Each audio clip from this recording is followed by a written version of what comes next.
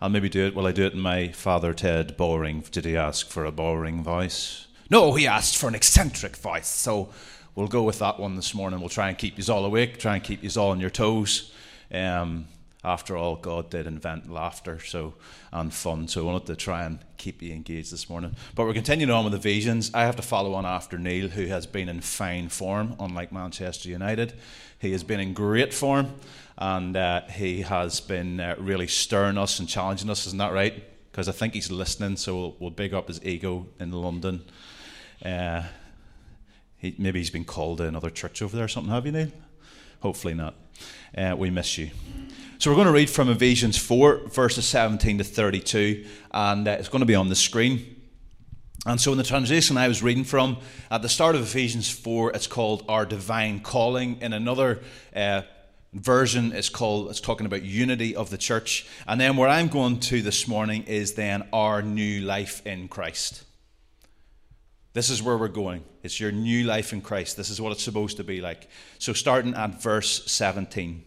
So with the wisdom given to me from the Lord, I say, you should not live like the unbelievers around you who walk in their empty delusions. It's a wee bit tense, but we'll get there. Their corrupted logic has been clouded because their hearts are so far from God. Their blinded understanding and deep-seated moral darkness keeps them from the true knowledge of God. What a way to introduce a passage from Paul. Verse 19, because of spiritual apathy, they surrender their lives to lewdness, impurity, and sexual obsession. But this is not the way of life that Christ has unfolded within you. If you have really experienced the Anointed One and heard his truth, it will be seen in your life. For we know that the ultimate reality is embodied in Jesus. Or in the original, it would have said ultimate learning. The ultimate learning and processing of life is found in experiencing the Anointed One who is Jesus. And he has taught you to let go of the lifestyle of the ancient man, the old self-life, which was corrupted by sinful and deceitful desires that spring from delusions. Now it's time to be made new by every revelation that's been given to you, and to be transformed as you embrace the glorious Christ within as your new life and live in union with him. Remember that. Live in union with him. For God has recreated you all over again in his perfect righteousness, and you now belong to him in the realm of true holiness. So discard every form of dishonesty and lying so that you'll be known as one who always speaks the truth. For we will belong to one another. But don't let the passion of your emotions lead you to sin. And this is the famous verse that husbands and wives use. Don't let the sun go down in the anger. Verse 26 says, but don't let the passion of your emotions lead to sin. Don't let anger control you or be fuel for revenge, not for even a day. And in the original, that was the word razo, which means shake. So what it was talking about was not just anger. It's actually saying don't let powerful emotions settle in you overnight. Don't linger on powerful, so not just anger, powerful emotions that make you physically shake, that get to the core of you. Don't let them settle. Don't let them linger. Don't continue the day with them. Get them sorted out. So not just anger. That's a wee side note for you this morning. Neil's been bringing a lot of wee Greek words, so we'll get some in this morning as well. Where were we? Verse 26. Verse 27. Don't give the slanderous accuser, the devil, an opportunity to manipulate you. If any one of you has stolen from someone else, never do it again. Instead, be industrious, earning an honest living, and then you'll have enough to bless those in need. And never let ugly or hateful words come from your mouth, but instead let your words become beautiful gifts that encourage others. Do this by speaking words of grace to help them. The Holy Spirit of God has sealed you in Jesus Christ until you experience your full salvation. So never grieve the Spirit of God or take for granted his holy influence on your life. Or again, if we go a bit deeper, it says do not limit the Spirit in your life. what things are limiting the Spirit of God moving in your everyday, ordinary life. Lay aside bitter words, temper tantrums, revenge, profanity, and insults, but instead be kind and affectionate towards one another. Has God graciously forgiven you? Then graciously forgive one another in the depths of Christ's love. Trust me to get a long passage like that with lots of things that you could preach on. What a powerful passage. I've been reading over it all this week, and there's an awful lot in that passage that brings me to grief because of things I think and ways I behave and actions I have done.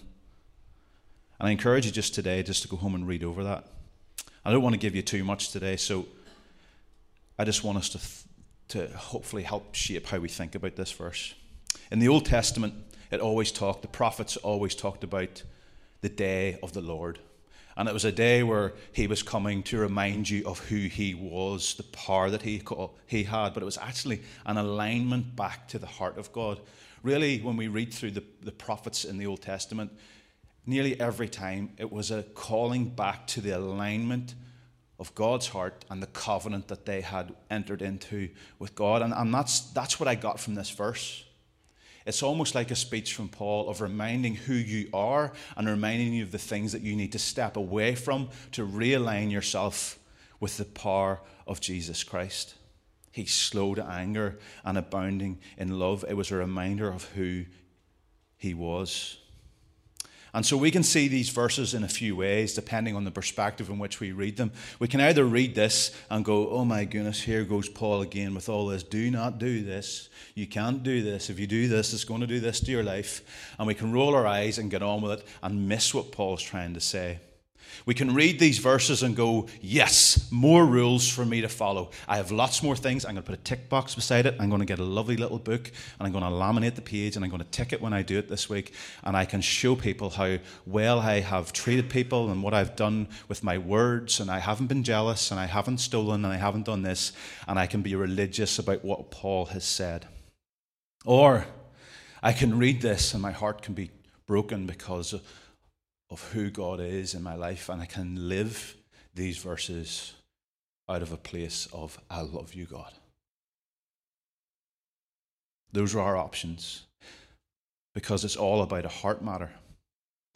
These things are external signs of an inward process.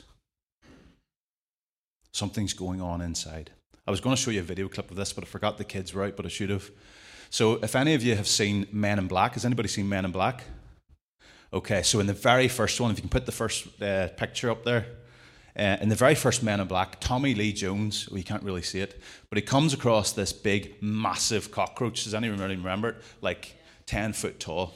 And they're trying to kill it, and they're shooting it from the outside, and nothing is working because this massive cockroach has like armor and whatever, you can't get to it. So Tommy Lee Jones jumps in front of it, and he's like, eat me! Eat me! And Will Smith, this is back when he was popular, he was saying to Tommy Lee Jones, what on earth are you doing? Why are you wanting this big space alien to eat you? And next thing, it eats him. And the scene goes on, and we don't think anything of it. And then at the end of the scene, we hear this noise from inside the belly of the cockroach, and he shoots it and destroys it. There's a couple of those there. Yes, there we go. It was a bit messy. This is God's plan for defeating sin. It's not the outward. It has to be destroyed from the inside. It has to be destroyed from the inside. And as it's destroyed from there, and as God works on your heart, and He is living and dwelling in you and doing something in you, the outward appearance of godliness comes not through works, not through acts, but through a transformation of the Holy Spirit. And sometimes, just like this bug, it can get very messy when we are real with the sins that we have in our lives. Can we get the lights back on? I'm getting old, I can't read. That's better. And so the way of the kingdom is the way of the heart. And so one writer says this: awareness of a problem means awareness of conflict or tension between two ideas, forces, or situations. And in this sense, the problem of history is a tension between what happens now and what may happen next. The future is simply a continuation of the present. Where you are now is because of what you have done in the past. But because of grace, you have a choice right now that your future can be different. The choices you make today will impact tomorrow. I sound like a politician. I should have ran this week. It's not over. It's not done. We are not a culmination of what has gone before. I just said we are, but we're not. We don't have to stay there. And I believe this is what Paul is saying to the Ephesian church. There's some of you are doing this and you're doing that and you're behaving like that, but that is not who you are. I am calling you back into alignment with who you are in Jesus Christ and what he has done on the cross for you. Jeremiah 18:3 and 4, one of those famous verses about the potter, but it says this: so I did as he told me and found the potter working at his wheel, but the jar he was making did not turn out as he had hoped. So he crushed it into a lump of clay again and started over. That is grace. And you know what? No matter, I don't understand it, but I get to start over all the time. I don't want to start over because I don't feel worthy to start over, but I get to start over. And he starts to remake and remold. And he starts to change things. Because we are not like rocks. We are not shaped by the wind and the rain. We are shaped by his hand. And whatever the world says, whenever it says, give up, look at yourself, catch yourself on, we look to him who molds and shapes us. And we are reminded we are not alone. Verse 30, it says that we are sealed by the Spirit. If you were reading the book this week, what were we in, chapter 9? Chapter 10, thank you. Told us that we have a partner, we have an advocate, that is the Holy Spirit in all of this. Abraham Heschel says, sin is not a cul-de-sac, nor is guilt a final trap. Sin may be washed away by repentance, and beyond guilt is the dawn of forgiveness. The door is never locked. The threat of them is not the last word. Sin is not a dead end. There is always a way out. The way out is Jesus Christ. And Jesus Christ crucified. And so there's so much you could go into this. You could probably, each of us would pick something different to preach on this morning. But I want us to look at the heart behind it. So how do we decide right and wrong? We've been talking about this. What is truth?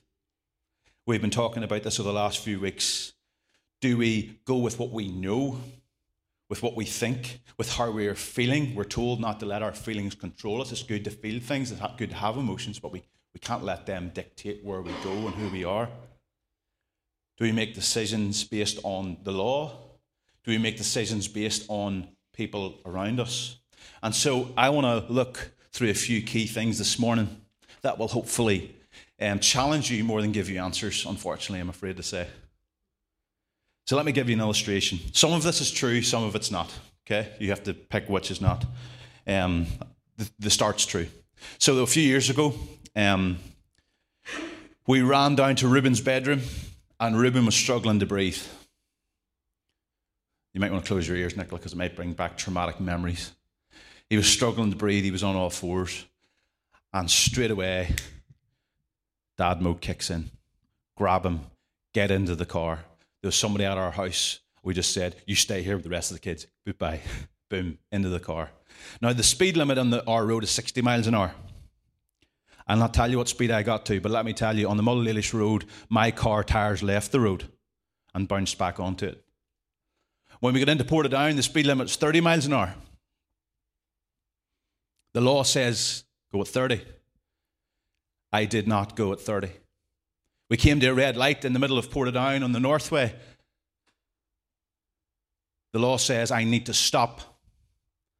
I carefully went up to the lights. I looked right down in where Lidl is now, and I flew on. Hopefully this doesn't incriminate me.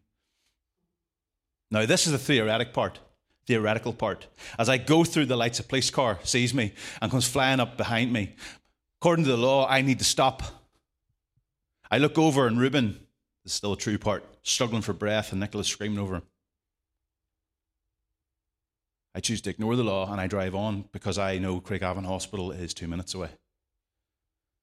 I get to Craigavon Hospital, the police pull in behind me. I actually went the wrong way and the paramedics gave off to me and I gave off back. But anyway, police pull up behind me and they say, "Stop, sir," against the car. I go round and I grab Reuben. I ignore the police. I run into A&E. I get them sorted. And I come back out. When I come back out, the policeman's there. Yes, I can explain everything, but he pins me up against the car. He arrests me for not stopping. He arrests me for going through a red light. He arrests me for speeding. And when he looks at the tires of my car, they're completely bald because I was going too fast.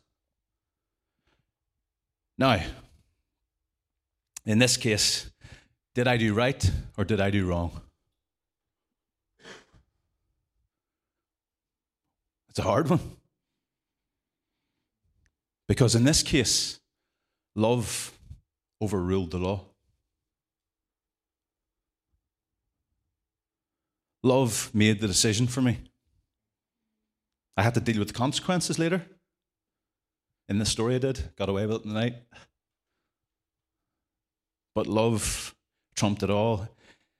And what I want to talk about this morning is our moral decision making in response to Ephesians 4:17. This is not my work. It's by a guy called Dr. Timothy Jennings, if you want to look it up. And he can do it far more justice than I can. But I just want to introduce us to us this morning because I really think this is a good way of us having open dialogue moving forward about how we process and think about the law, Old Testament, rules, religion, and hopefully not open up too much of a can of worms. And let me say, as we go through these different, they're called levels. I don't like the word level, but as we go through them, none of these, I don't want you to think of people that you think you know in these levels, and this is not a place to judge. It's not for us to judge. This is for us to work on our own hearts. And so the first level of response in life is reward and punishment. And so reward and punishment is the very first basic level. Right and wrong is determined by whoever holds the power to rule by threat or punish and give hope of reward. So this view of God here is God uses his power to punish sin. If I do something wrong, God will punish me. That's the basics of it. And this is the level that ancient Israel operated at as slaves in Egypt. They did what their taskmaster said in order to avoid punishment. This is where the Nazis were in the World War. They were afraid of what would happen if they didn't do what they were told. Happens quite a lot in life. And so this level is so primitive that it doesn't even require a brain. And so the mind is completely sidelined. Animals, plants, and even bacteria can't be conditioned to do things because of pain that is inflicted onto them. And so I'm going to bring this down to my own level. Let me give you an illustration of brushing teeth. I should have brought my toothbrush with me. So level 1 is this: brush your teeth or else. Who's had that conversation? Brush your teeth or else. But what? Don't ask why. Brush your teeth. It is fear-based obedience. Wrong equals punishment and right equals praise. That's the basics of it. It is about me and it is about my survival. Level 2 is marketplace exchange. Right and wrong is determined by an equitable agreement between two parties, also known as quid pro quo. I didn't know what that meant before this week. I just heard it in lots of Netflix shows. I'll do something for you if you do something for me.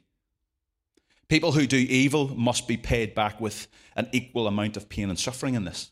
You've done bad to me, it's every right that I do back to you. An eye for an eye, a tooth for a tooth. And so this was ancient Israel's experience at Sinai when the laws were read out by Moses. We will do this. If you do this for me, I will do this for you. And this is also where we get the prosperity gospel. Now, Ronnie will talk about it. There is principles in living with your finances, but the prosperity gospel is you give God lots of money, he's going to give you lots of money back. I give to him, he gives to me. Now, that is true. When we give to God, he gives and blesses and brings abundance in different ways, but specifically with finances we're talking about. And so back to my level of understanding. Brush your teeth and I'll give you a reward. Daddy, will you give me £1 if I brush my teeth today? I'll get back for what I'm told to do if I do it. It's all about the deal. It's all about me. And it's all about my security. Level 3. You still with me? Social conformity. Right and wrong is determined by community consensus. For example, when a child says, but everyone else in my class is doing it. Right is deemed right by the approval of our peers around us. And this is what happened with ancient Israel when they asked for a king. All the other nations around us have a king. We want the king to lead us just like them. We want to be like them. And we all know there's a whole lot of sermons we could do on what happened when the kings came in and man started to rule Israel instead of God, against the will of God. And so this is a follow the herd mentality. Everyone else is thinking it. I should be thinking it. If they all think it's right, it must be right. If that's what they're doing, I need to do it because I need to fit in. It's all about me. I brush my teeth because everyone else does it and I want to fit in. And I realize when I don't brush my teeth, my breath's bad. My breath's still bad when I don't brush my teeth. But anyway, and people will tease me. I'll not be a part of the herd. I'll not be a part of the gang. They might start to rot a wee bit and people will see it. I need to brush my teeth to preserve myself and to be like everyone else. Still with me? Law 4, we're getting there, is law and order. I wanted to be a policeman, so I like this one. Right and wrong is deemed by a codified system of rules. Impartial judges impose punishment and respect for authority. Right is getting a proper pay or a reward for good work, and prescribed and inflicted punishment for breaking the rules. Authority figures are rarely questioned. They must be right because they are the principal, the judge, the policeman, the church leader. They must be right. And so this was ancient Israel at the time of Christ. When they came to Jesus, they said, we have the law. They were about to stone him on the Sabbath when he healed the man. We have the law that says, do not do this. And so this is much of our modern world. We have laws, we have courts, we have prosecutors, judges, juries that impose the law. We have the police forces, and this is good. So please don't take me as saying this is wrong. I'm going to relate this to our Christian walk. We need this. I'll give you an example in a little minute. And so we need people to keep the rules. But spiritually, people at this level find security in keeping these rules. It brings them security to know that I have ticked the list, that I haven't broken this rule, that I have worn the right thing, that I have done the right thing. To tick the list brings security. But actually, it also means I can get as close to the edge of the interpretation as I can. I can push this as far as I want. I want to get close to the line. Again, because it's all about me. And so there's a poster in our kitchen at home, and one of the rules on it is brush your teeth every day. And I know if I don't brush my teeth, there will be consequences. Nicola has a poster for me that says brush my teeth. But I trust, talking from a child's perspective, I trust my mum and dad. If they've got that rule up there, it must be for a good reason. And I'm going to do it because if I don't do it, I'm going to get in trouble. And do you know what else I'm going to do? I'm going to enforce this rule on my little brother and sister. They must do it as well. They must follow the rules that are in this house. I know I'm going a bit over the top, but you get what I'm trying to say. It's for my safety. It's for my comfort. Let me give you a little example about when rules are not enforced. Yesterday we went to a football game. It was very entertaining. But about 30 minutes through the first half, Joshua and Daniel were with me. And I said to them, boys, there's going to be a fight soon. What happened? There was a fight, fist fight. And I started to explain to them afterwards, the reason there was a fight was because the referee, poor referee, there was lots to do. The referee was not enforcing the laws of the game. He was being very lenient. And people were getting hurt, and people were starting to get cross because they seen injustice. And they were like, why is he not doing it? The fans were getting worse. Why is he not giving a yellow card? Why is he not giving a free kick? Why is he not stopping the match? And when the law was not enforced, boiling point was reached, and people started to act out by themselves, and chaos ensued. And this is what happens when law and order is not enforced in a society where it is needed. Sound really bad here. Shouldn't have been a politician. Now, the answer to this comes now. Are you ready? It's not all bad. It's not all doom and gloom. Level 5. Sounds like we're in a video game. Is love for others. Right is determined by doing what is in the best interest of the other. It's realizing people have value in who they are, irrespective of the rules. Now, imagine the football game yesterday. You need a wee bit, it's a sport, you need a wee bit of, I don't know what the word is. But imagine if they all respected each other and honored each other, played a good game, but had mutual love and respect and honor. You wouldn't even need a referee. This is the next level. Wrong is determined not by a checklist of rules, but by doing what is actually helpful and beneficial for the other.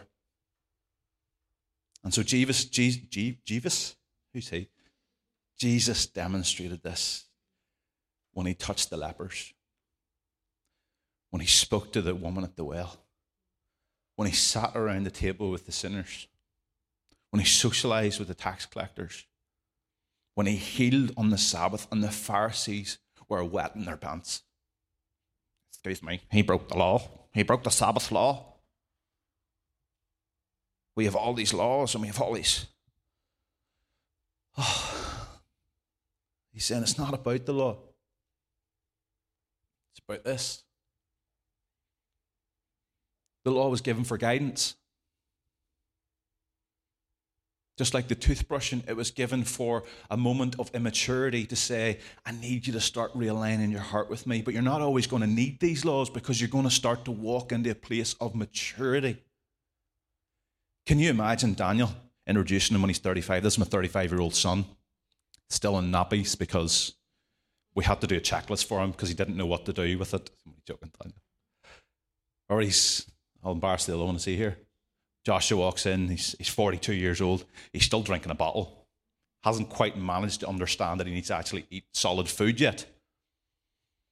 There's a time and a place for rules, there's a time and a place for how we do things, and we want to move to maturity. And for me, this is my perspective, the Old Testament is a time where God was giving rules and regulations to his people to actually point to something greater, to point to a way of living that was something different to the narrative of the culture around him, and saying, if you start to live in this way, things will happen, but I don't want you to always need these 10 things. I trust you. And so an example of this was in 1 Samuel, where David ate the showbread from the temple that shouldn't have been touched. He broke the law because he loved his men. And so the love of others, it requires other-centered thinking, motives that move away from yourself to others. And the situation you're in will determine the actions that you take. Sometimes the rules are put aside because of love, and I'm not saying to break all the rules of the law, but I'm saying that there's a certain time that I'm going to trust Daniel, that I don't need to tell him everything he needs to do. I trust you. He's allowed to go on the main road, Mullish Road now. After 13 years it took me. But I trust him now. Because he's been with me long enough to know how I handle a situation if a car's coming. Very basic, but it is. He knows how to handle it. He knows how I'll think. Because I'm his father and I trust him and he trusts me. Don't need the rule anymore with him. And so this level requires emotional intelligence. Not intelligence to know how to do an exam or to know all the doctrines, things that are important in certain things. It requires emotional intelligence. And sometimes my reaction will be different. Think of it, we'll not talk about COVID injections, but when our kids were younger, when 2 years old, there's injections that they have to get. And I remember holding Sarah, was the last one, getting an injection in this leg and an injection in that leg. And can you imagine it in her brain? My daddy is holding me to inflict pain in me. But I know the real true story is it's for your own good. But yet, a day later, I will be holding her and cuddling her and loving her. What's going on here? And the next day, she's in the naughty corner for 10 minutes for a timeout for something she's done. My actions are different in different circumstances, and she may not always understand why things are happening or what is happening, but she knows that as her father, I have her best interest. And sometimes we can't understand why, seemingly, depending on our theology, what God is doing or not doing, or what's happening in life or not happening. But we have to come to the place as he trusts us that we trust him, that God has this in control. Level 6 is principle-based living. I brush my teeth. That's 30 minutes up. Give me 3 more. I brush my teeth not because of the rules, but because I now understand how my teeth work and the purpose of the brushing. I brush to keep my teeth healthy and to go against the natural law of decay. Right is understanding the design of life, the protocols of life, and all the building blocks that life operates on. And I want to live in harmony with those. Right is not doing something because a rule says so, but because I understand how this thing actually works now. And so this was Jesus living out the character of God. It was the apostles after Pentecost living out the kingdom of God. And a mature person will recognize when man's laws go against God's laws. For example, if I go to Colorado, I can legally have marijuana. Does that mean it's good for me? Don't answer that because some of you might think it is. There's some things in life that just because the law says I can do it doesn't mean I can, or doesn't mean it's good or profitable. And lastly, level 7, understanding that you're a friend of God. If you have experienced the reality of the Anointed One and heard his truth, it will be seen in your life. For we know that the ultimate reality is embodied in Jesus, and he has taught you to let go of the lifestyle of the ancient man. Verse 23 then, now it's time to be made new by every revelation that he has given you, and to be transformed as you embrace the glorious Christ within you. Live in union with him, understanding you're a friend of God. So those at this level, they not only have love for God and others, level 5, not only understand God's design for their life, level 6, but they also understand God's purpose for their lives and intellectually choose to cooperate with that, saying, I want his kingdom to come, and I want it to come through me, and I want to be a part of this. I want to partner with him in this. John 15:15 says, I no longer call you servants, but friends, because I share everything with you. What I know, you know. What I have, you have. You are my friends. And so people at this level understand the truth about God's character of love. And at this stage, with my teeth, I want to tell everybody about the importance of brushing my teeth. I want to set up a fund to buy people toothbrushes. I want to go all over the world with a toothbrush kit, telling people about the importance of what it's like to brush your teeth. I want to give money to people. But I also understand that if I don't brush my teeth, I will get sick. It will affect my health. It will affect my impact of my life on a day-to-day basis. It will impact who I am in Jesus. Even brushing your teeth will. I had a toothache a few weeks ago and telling you I was no use for Jesus. And so the principles of other-centeredness leads to values of modesty, of humility, of wise stewardship, of things like money. And so at level 7, at this level, I would have no problem avoiding expensive jewelry. I don't have expensive jewelry. Flashy cars, designer clothes. I'm not saying these things are wrong. Please don't hear me saying that. It gets to a place where it's more about him and his kingdom than what you have and who you are. And so someone at level 4 would make rules such as no makeup, no jewelry, but they wouldn't notice the person that just spent £100,000 on a car or buys a new Gucci handbag every week because it's not a part of their rule system. The perspective is different. What they see is different because it's based on them and the tick box and what they're doing instead of on what he has done for us. And so when we operate at level 4 or below, we need a law for everything. But when we operate at level 5 or above, it can be summed up in 2 laws. Does anybody know what the 2 laws are? Love the Lord God with all your heart and love others. It's about others, moves from us to others. And so when we get to, I don't like saying get to because it's not something we want to attain. When we're at level 5 or above, we don't need to be told not to lie or kill or cheat or destroy because we're living in harmony with God. This is God's plan. If his people live like this, it's what brings his kingdom to earth. And do you also realize that all of the levels, teeth were being brushed? At all of the levels, people are walking a Christian life, not to be judged. But only at level 5 or above can we be trusted without rules, or feel like we're trusted without rules.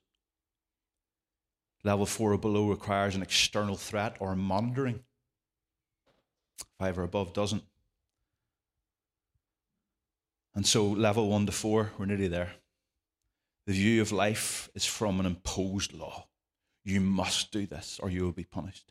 It is from a God of wrath, of death, and of punishment. Versus level 5, which is from a view of the design of God's heart, which is love, freedom, partnership, and trust. Can I ask you just for a moment just to think about how that will shape your daily thinking and how you live?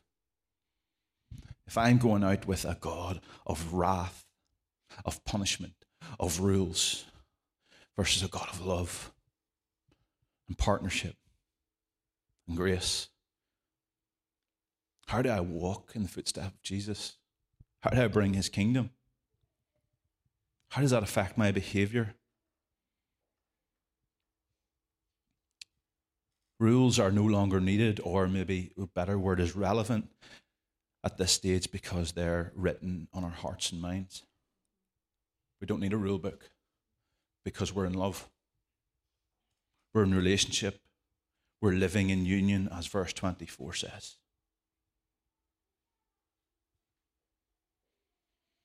So I want to leave you with that. How do I live in union? I don't want to see these as things to attain. I want these to be a natural overflow of where I'm at. And I want God to, it has to be the Holy Spirit that starts to do this in the quiet place. For me, as I read through this, I realized that it's simple daily things that I choose. Things that I do with my habits, with my thoughts, with my inward life, that will affect my outward life. If we're just reading from Ephesians that we're reading today, if we just put in the action, the principles that are in those few verses, what a start to try and not overcomplicate it. If you have an emotion that makes you shake, deal with it there and then. Say sorry, admit, thank, whatever the moment calls for. How we speak to one another, how we live with one another in harmony. What kind of humans do we want to become? What kind of world are we seeking to inhabit? I would love it where there's one like the football yesterday, where people are living in harmony with God, understanding they're friends of God, that no referee is needed. That may never completely happen, but we have an opportunity